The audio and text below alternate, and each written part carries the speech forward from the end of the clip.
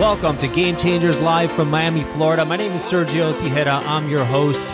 And each and every week, we bring you someone who has been a game changer in their field and who's touched the lives of thousands to get their perspective on their journey, their mindset, their struggles and successes so that we can inspire you on your journey. So let's get started right now.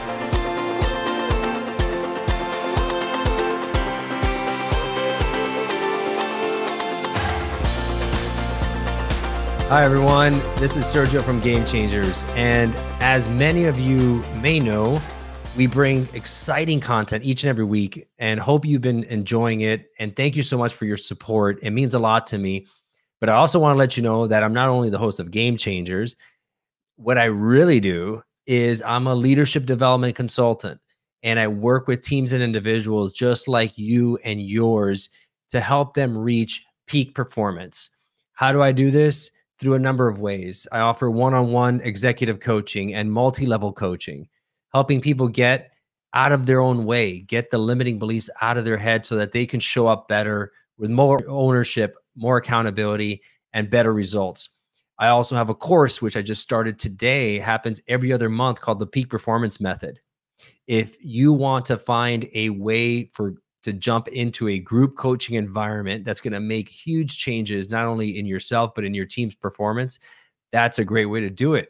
And I also have a 30-day challenge, which I just completed with 35 amazing people last month. And it's coming up again July 1st through the 30th. So I can definitely help you out with that. So we have a lot going on here at Progress Partners Consulting, which that is my organization. So thank you so much for being here with me on this journey. Game Changers is a fantastic tool. I love it. We've created an amazing community of guests and fans of the show. So please, when you get a chance, hit subscribe and like on the YouTube channel. Definitely do it on your Apple Podcast. But more importantly, if you feel that I can reach out and help your organization or help you in any way, please let me know. I'd be happy to set up some time to do that. And look forward to talking to you soon. And welcome to Game Changers Live. You can catch us each and every week on Apple Podcasts, Spotify, Google Podcasts, LinkedIn, Facebook, any of your favorite platforms. We're here each and every week bringing you some amazing guests who have been game changers in their field. And my guest today is Barnaby Andersun. He has spent years developing blockchain and cryptocurrency solutions and acting as Block Alchemy CEO, a blockchain e-commerce digital design consulting firm. Being involved in all aspects of web technology since their conception in the early 90s has made him a true pioneer in web development, e-commerce, branding, online marketing, and blockchain. A sought-after international speaker, Barnaby has been invited to speak on cryptocurrencies at Harvard at the World Economic Forum in Davos, Switzerland, where he coordinated a blockchain digital asset conference, as well as Stanford University. So coming to us live. Hey, buddy, how are you? Hey, Sergio. Yeah, great to be here. Thanks for having me, and hello to everybody. Great to have you on the show, my friend. So let's get into this. We'll get into your story a little bit, but you know, you've been involved in since the advent of cryptocurrencies and blockchain, NFTs. We're going to be talking about all this today. So make sure you stick around because it's going to be powerful, understanding how you can actually use it for your advantage, you know, for as an investment, for your own. How do you integrate this in your daily lives and so forth? So, but before we get into that, so give me a little background on you, my friend. You're originally from Australia. Let's take it from there. Yeah. So you can tell I have a bit of an accent. So I'm originally from Australia, from Sydney, and I was always fascinated by technology. And so from the early 90s, I got into that. And basically, I was there when the web first began. So I just became fascinated by the potential of people sharing information. Like, you know, so there I was, it was February of 95. Netscape was in beta. You know, it was like, you know, it was really, you know, cutting edge. And so I've just always been at that cutting edge, that sort of pioneer, because I was fascinated by the potential. But it was really around e-commerce and really what that's about. And that really led into blockchain, because it's about how are we reinventing finance? And when you look at, because one of my biggest passions is actually personal empowerment. And the other thing I saw from the early 90s was the potential to have a laptop and live anywhere in the world. So I'm big time on freedom, and I just love being able to travel the world. I've been doing that for the last 8 years. So I basically mapped out a vision for myself from when I was like I don't know, like 21, 22, back in the early 90s, that I could actually get some technology, get a laptop, and just travel the world, live like a king anywhere, and work off it and develop systems that would impact people's lives positively. Because I figured if I wanted to do that, I bet other people want to do that. And when I just looked at people back in the 90s when I was a young guy, grinding away in jobs that they didn't really like, you know, maybe even if they'd done degrees, and, you know, it was like, wow, like, you know, how are people really going to get ahead? And that was back when things were kind of easier. I mean, man, like, look at things now. Like, it's so really, it's about how do we take technology and enable empowerment and freedom for more people. That's always been my passion.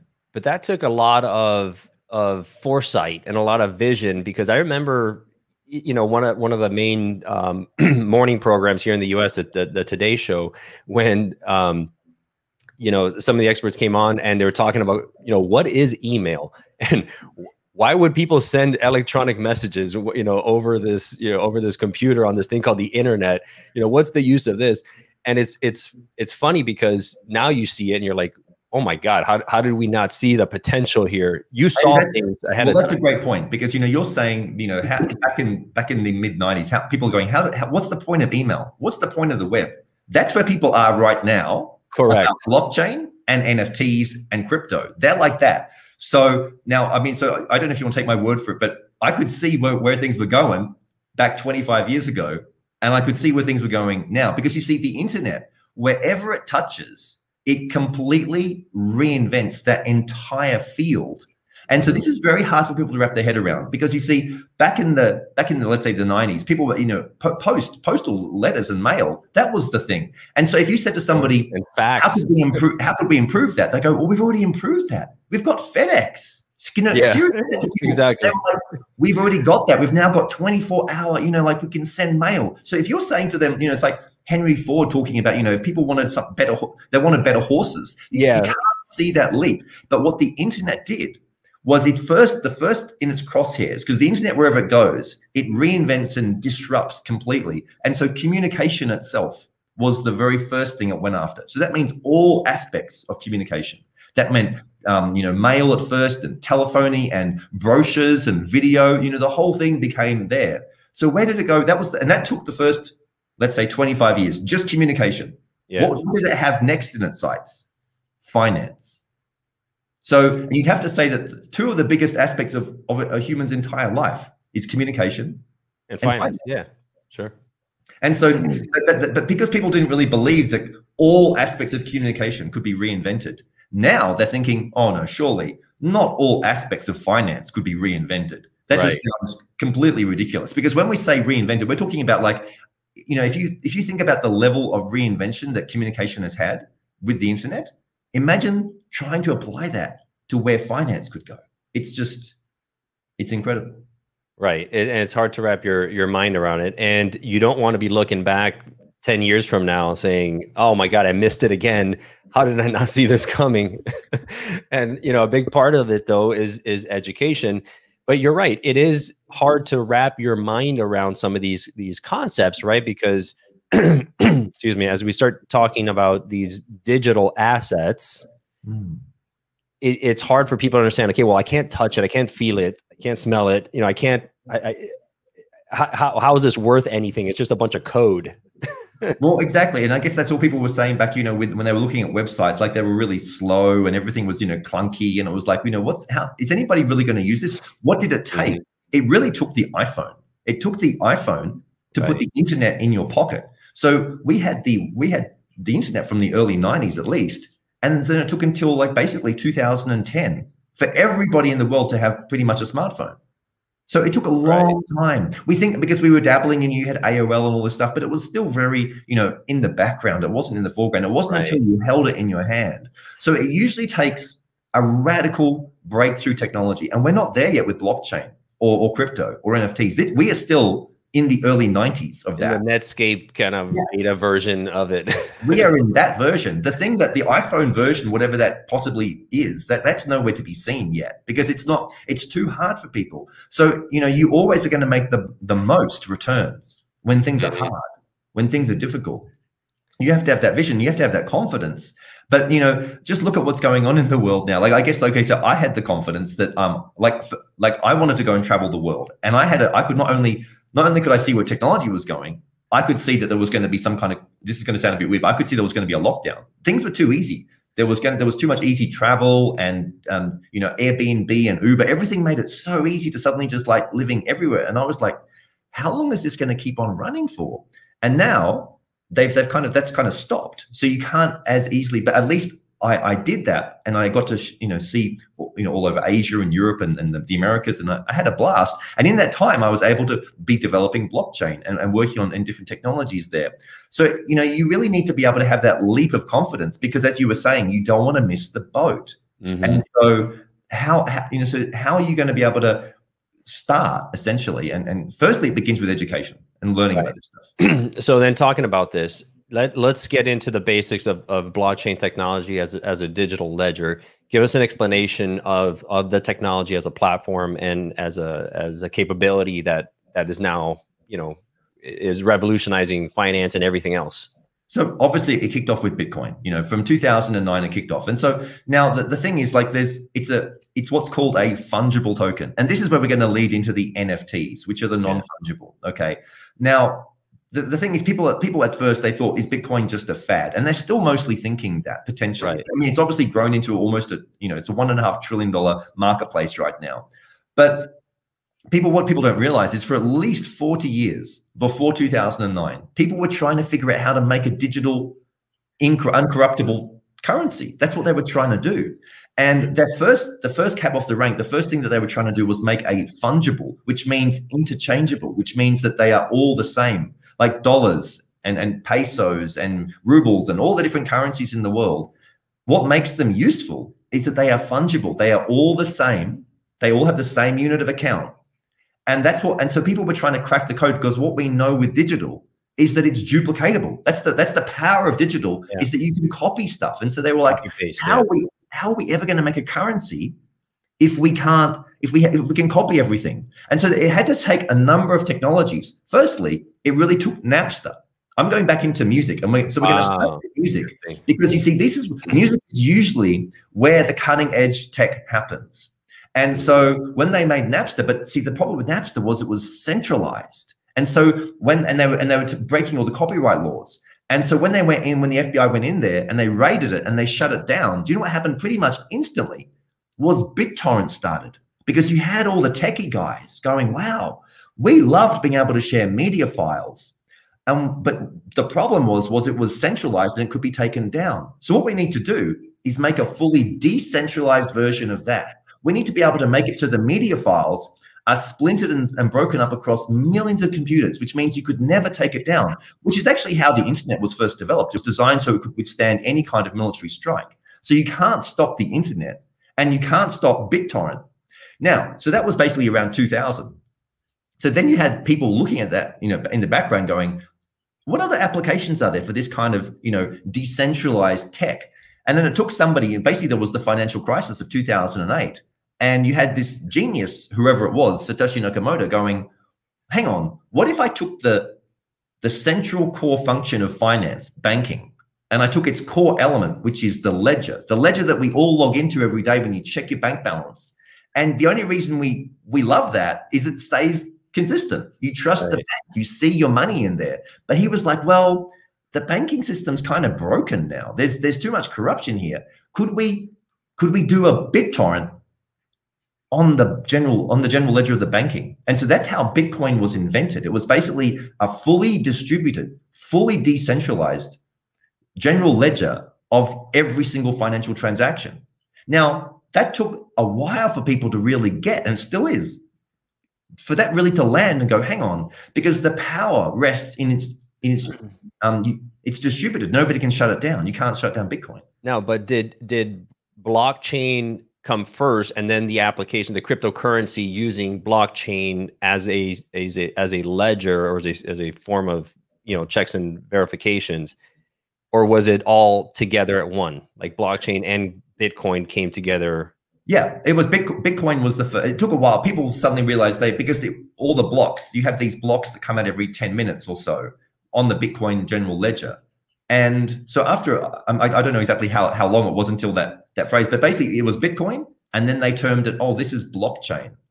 Yeah. Oh, okay. So every time, just so that everyone understands, so every time a transaction is made, when you transfer money to me, it is recorded on a digital ledger that then is verified and distributed by all these computers to as almost as like witnesses that yes, this did happen.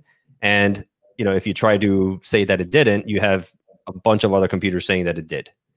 You got it. It's as simple as that. So they're all keeping each other in check, because if there's one bad actor, then the others will cut them out. Right. And so that's the power of it. And so since then, there's been like thousands and thousands of copies of Bitcoin, all these different, I mean, all in different versions, like, you know, Ethereum being the, you know, the poster child of the other major one. What was so powerful with Ethereum was that they had these smart contracts that enabled much more utility around it, including the ability to generate entirely new currencies easily. So Bitcoin was the spearhead to enable that. And then Ethereum came along and opened it up even further, which led into. So what is a smart contract? So a smart contract is like it's programmable money. It's it's like a series of actions and steps.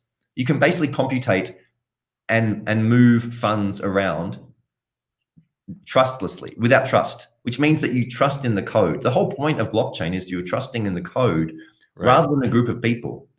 But with Ethereum, it enabled the whole other side of essentially of tokens to be generated. There's fungible, which is they're all the same, and then there's non-fungible, which means that they're each unique and different.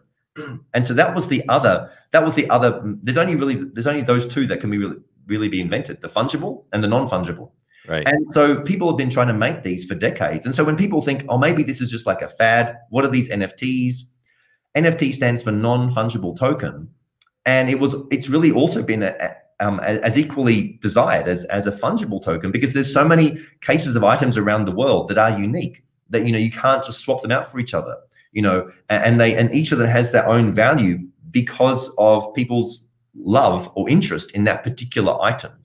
And so that's why, and now it's sort of, for whatever reason, these things seem to have their own time. The first NFTs were created in 2014. They really took off at the end of 2017 in the first sort of iteration, but nothing compared to, you know, the $1 billion that's gone through them this year of 2021. Right.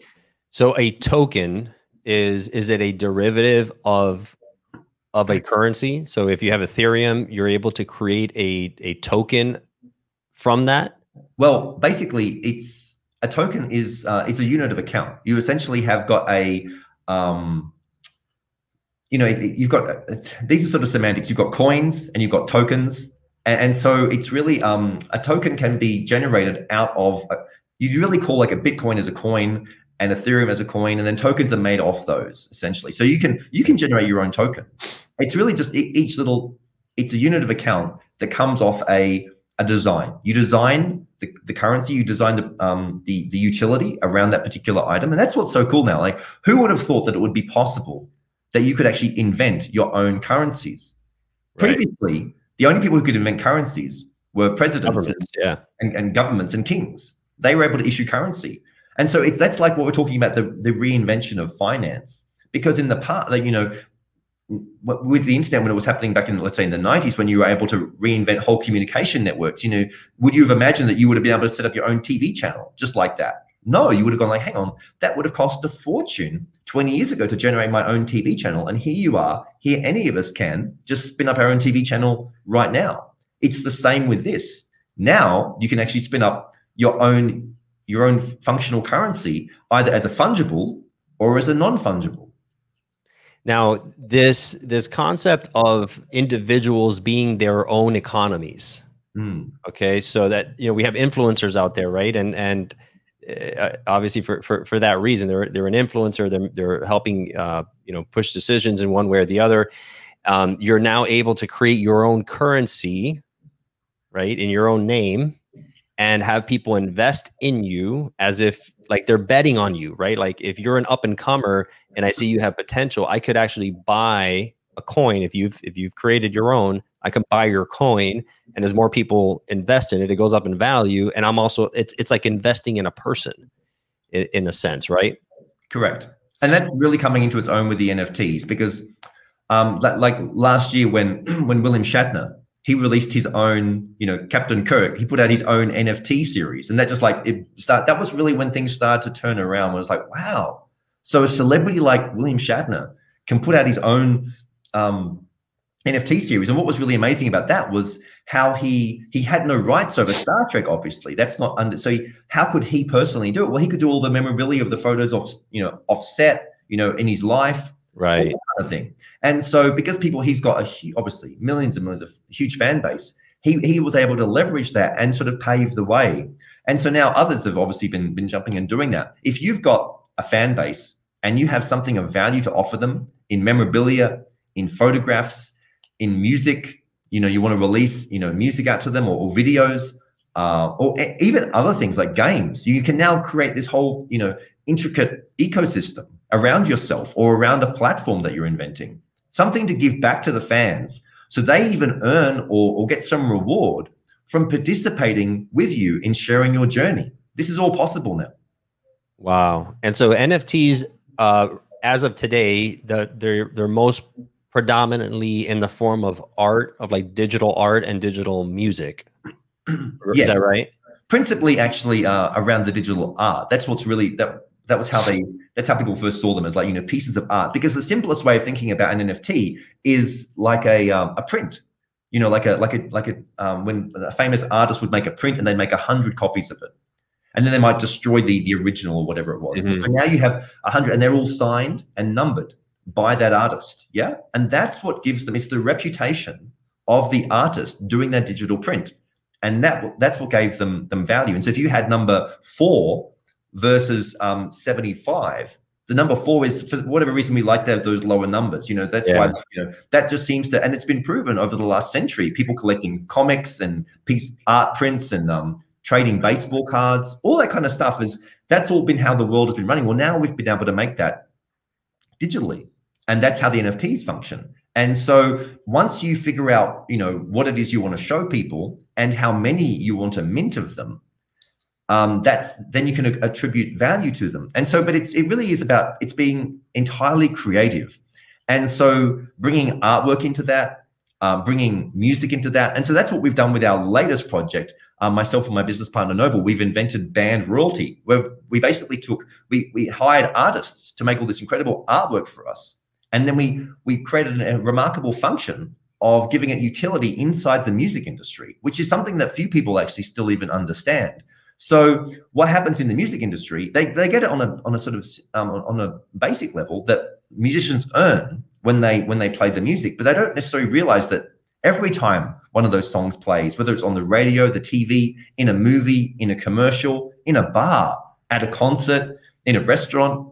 Wow. They always earn a royalty. And not only them, but the writer, the sound, you know, engineers, the people from the studio, the production company, the label. There's like so many pieces of the pie inside the earning around one every single song.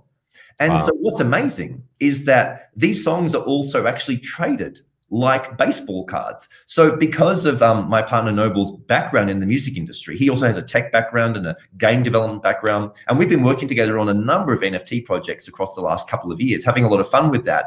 Well, we saw all the artwork exploding in the NFT space. And we were like, well, what else could we contribute here to make it just to give something a bit different? Let's bring the music industry into NFTs. And so we're the first company to actually be doing that, where we're taking the rights around royalties, around people playing some of the most famous acts in the world. You know, Justin Timberlake, Beyonce, Jay-Z, you know, Cher, will.i.am. We've actually got this incredible music collection of royalties that when you buy the artwork, the NFTs, they plug you into. You can take the NFT, and we're creating a platform where you can basically stake it. You can put it into the platform, and you can earn when these famous musicians are playing these particular songs that we have. Wow. So so now you could get a piece of the pie, the proverbial pie of the royalties, by buying this digital asset that then gives you an ability to earn more crypto in that space off of the songs that are being played. On the radio, you're listening to this track on Spotify or on YouTube. and it's Justin Timberlake singing. And you're like, would you have ever thought? You see, the thing is that was typically left in the domain of the in crowd, who were allowed to basically earn, or who found out that they could even do that. We want to, the amazing technology around blockchain and innovation is democratizing it. It's bringing it to everybody. It's making what was previously hard easy. It's making what was behind the curtain inaccessible. Right? Yeah, inaccessible, and now making it accessible. So music royalties through the band royalty platform over at bandroyalty.com. You can go there, read all about it, check about it, and see the catalog that we have. And now if you like those artists, or even if you just like the idea of it, because we're going to be expanding the whole music catalog. And what's cool, I think you can see here, is this is just one example of what you can do with this technology. Like, I'm sure that possibly you and most other people wouldn't have thought about that scenario of taking music royalties, connecting it to the blockchain, issuing NFTs, and sharing the revenue with people. There's so many leaps and innovations around that. It's hard to... It's like, well, what other areas of the world? How many other things could we start doing with this? Right. And so when we talk about staking, it's essentially you're earning money off of, offering your currency, right? You're giving up for a period of time your Ethereum or whatever it is, and you're earning a percentage based on that. Correct. Right. So we're earning the royalties because we own them for those particular tracks. And then the people who stake them. Now, it is a bit of a techie term. It's used quite a lot inside the blockchain industry, but there's no different to, let's say, a safety deposit box, a CD, where you take your money and you stake it. You stake it in the bank for X amount of time. So the longer you lock it up, basically staking is the same as locking up. Right. You put it down, you lock it away, and you get a return on that. Well, now you can do that in this area. It's called DeFi, decentralized finance, another term. All these terms are throwing around in the blockchain. So staking and DeFi, decentralized finance, what that really means is it's again going back to this core term of decentralized. You're trusting in the code. So the code itself is revealing what the functionality is about the return that you're getting and how you're going to get it paid back to you in the crypto. Now, obviously, most people, they're not programmers, but there's enough programmers out there now who've set up these audits. So there are these trusted auditing companies that will go and check out essentially the smart contract. So these terms, the only way you can do decentralized finance, DeFi, is with a smart contract that has code in it that reveals the flow of the money and the return. All the instructions, right? All the instructions. So then you can get you could hire a programmer and say, look, I want to invest in this. Can you just check out the code and make sure it's legit? Or if the company is being reputable, they might have already got somebody to go and audit it, or a couple of them. And then they can prove to the market, this is legit. You can trust in the code now. Whereas in the past, the only thing you could trust in were the brand names and litigation. Right. So this is the difference. This is what blockchain is bringing, is that you're no longer going to need to trust in institutions at all. You can trust in the code and the community around it. It's the community. As the community grows, and everything is on the ledger. Everything is transparent. It has full transparency. You can see all theoretically, it's even safer than banks, because you take people out of the equation, which is the variable that's uncontrollable sometimes. Man, you got it. Yeah, it's fantastic. I mean, just thinking about this so much that everyone could be their own bank, right? That you could be your own lender. Dude, that's what's incredible now. This is the amazing thing about cryptocurrency and blockchain. It's not that it gives you a new kind of bank account. It actually makes you, as you just said, it makes you into a bank. Yeah. You have the power of a bank. Just like right now, through this incredible tech we have here, you have the power to be your own broadcaster. Mm-hmm. Like, that's amazing. If you went back these are the innovations, but because when you have that much power, especially in finance, you see the innovations around communication, that's a big deal. But innovations around issuing currency and around becoming your own bank, that becomes threatening to a lot of people. Yeah, exactly. Fantastic. I love that. And so, what is the future? Right? What is the future that you foresee 5, 10, 20 years down the road now with this technology? Do you see the blockchain technology just kind of underlying everything in our lives, that kind of everything that we do? What do you see? Well, yeah, for sure. Like it's going to be like, you would not have necessarily believed if we caught up in 2000 and I said, oh, all aspects of our life will be with the internet. You'd have been like, oh, really? Yeah. But here it is 20 years later. So yes, we could say that about blockchain. However, you know, like we're seeing with the internet, all these technologies are a double-edged sword. You know, they really, you know, if they fall into the hands of essentially of totalitarian control, then, you know, if everything is on the blockchain, that means you can never take it off.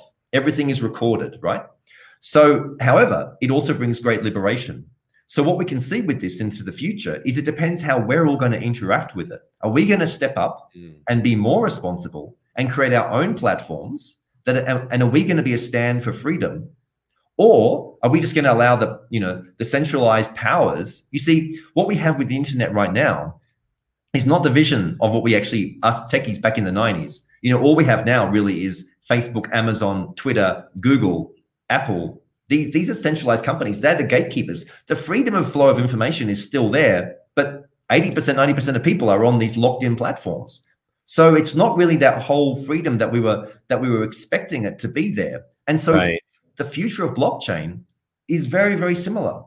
Are we going to be stepping up and using it to create more opportunity for all of us with these innovations around, you know, finance and, you know, non-fungible token NFTs? We could all step in there and really recreate how our society operates. Or are the state, like, you know, somewhere like China that's actually really embracing blockchain, but from the state's perspective, right? The oversight, you know, like, so because now they can use all that same tech and they can, you know, be itemizing every single thing you're doing. Yeah. So where do I see this going? Obviously, I'm an optimist. I hope that everyone's going to step up and stand for freedom and recreate how, because we can take out a lot of the middlemen. We can remove a lot of the extraneous costs. We can really make everything much more efficient and much more fair. So let's hope it goes in that direction. So for those that are not involved in crypto right now or blockchain or NFTs or anything, what do you suggest they do to begin getting their feet wet? Is it just a matter of, you know, start playing with it a bit with some, you know, some small amounts of money just to kind of get a feel for it? What would you suggest? Yeah, I think one of the tricky things for people to get is like how right now the technology has advanced sufficiently where there are direct interfaces between your current financial banking system and the cryptocurrencies. So it starts with education, but education is never really going to be enough unless you get your feet wet, as you said, jump in the water. You're going to have to, you know, literally start moving some money around. This is not financial advice to anybody. I'm not telling you what to do, but if you wanted to take a small amount, whatever that is for you, and you can shift that from your bank and get that through a cryptocurrency exchange. And then what's amazing is, you know, you can take like, you know, like there are these debit cards now that literally are cryptocurrency based, which means in theory, maybe not just in theory, you could have all of your money in crypto and you could go and spend it when you needed to. These things are entirely possible now. So you start off by basically signing up for something like Coinbase, you know, one of the largest exchanges in the world, or Binance. These ones are very large. And each country pretty much, most countries have their own, and most of them actually connect with banks now. So you can wire in some funds. Getting started actually is the most difficult thing. When I was first beginning, it took me literally months to get my first Bitcoin, and I was trying it every day, and look at my background. And so, but now things have become much easier. So once, you know, you can get yourself a little bit of Bitcoin or a little bit of Ethereum or whatever amount you want to do. Yeah. And then you can start, you can spin up these wallets. Basically, it's like an email address, but it's actually a digital wallet, like a bank account. And so just like you can send email between different email addresses, and most people have got multiple email addresses, and you could even email yourself for some reason. Yeah.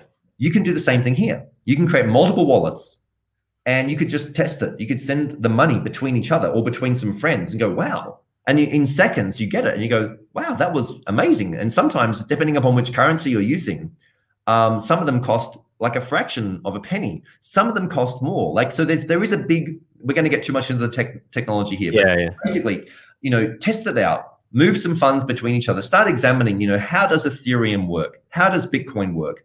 How does Wax work, which is another of the NFT platforms? And then once you've got your head around that, then you can go, oh, okay, what's this whole digital art thing going on? You know, what's this music thing? Maybe I'll head over to Band Royalty or go to some of the other NFT platforms. So it starts with playing with it, and you can play with it for under $100. You can get started, you know. Exactly.